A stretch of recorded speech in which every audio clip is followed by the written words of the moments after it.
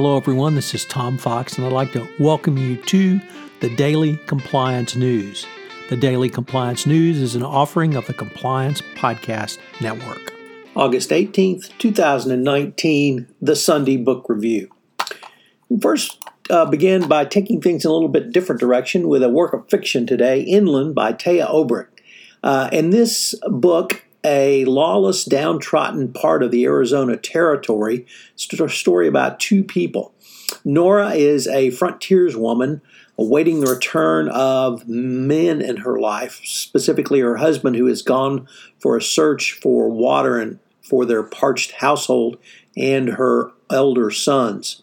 Nora is waiting with her youngest son, who is convinced that a mysterious camel is lurking around their property. The camel is part of a science fiction tale in which the communication between Nora, her son, and the spirits really take hold. And although it happens in the Old West, it's really a work of science fiction. And I raise this and I bring this up today because it really explains a lot about storytelling and compliance and how you can use something as basic as an old Western novel as part of your storytelling to help convince or get across compliance concepts. And now in a completely different direction, we have Job, a new translation by Edward Greenstein.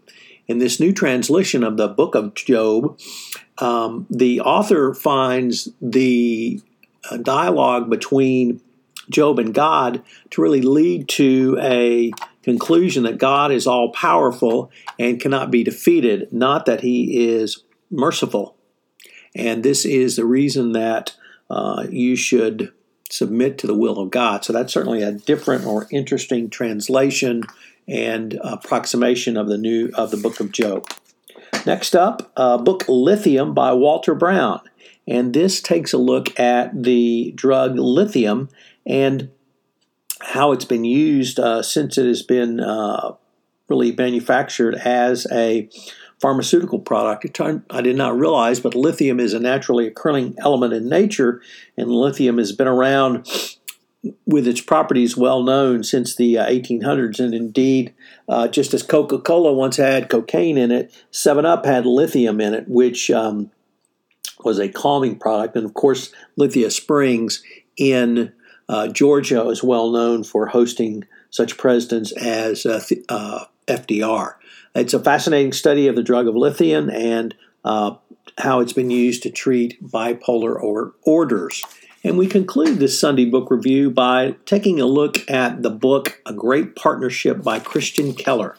This is a study of the partnership of General Robert E. Lee and Stonewall Jackson. And it's not really a dual biography, but takes a look at the relationship between these two very different men.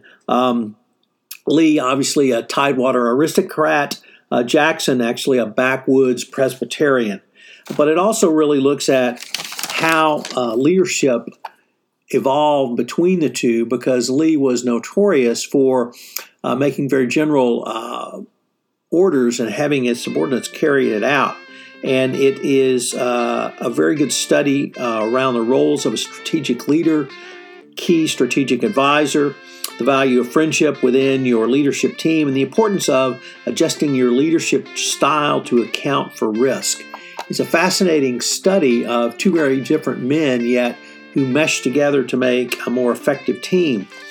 From the business perspective and from the compliance perspective, you, of course, have to set aside the lost cause components of such a book. But I think it's important that you see how partnerships can work, most particularly how they can work in the business context. So check it out. Daily Compliance News is a production of the Compliance Podcast Network and a proud member of C-Suite Radio.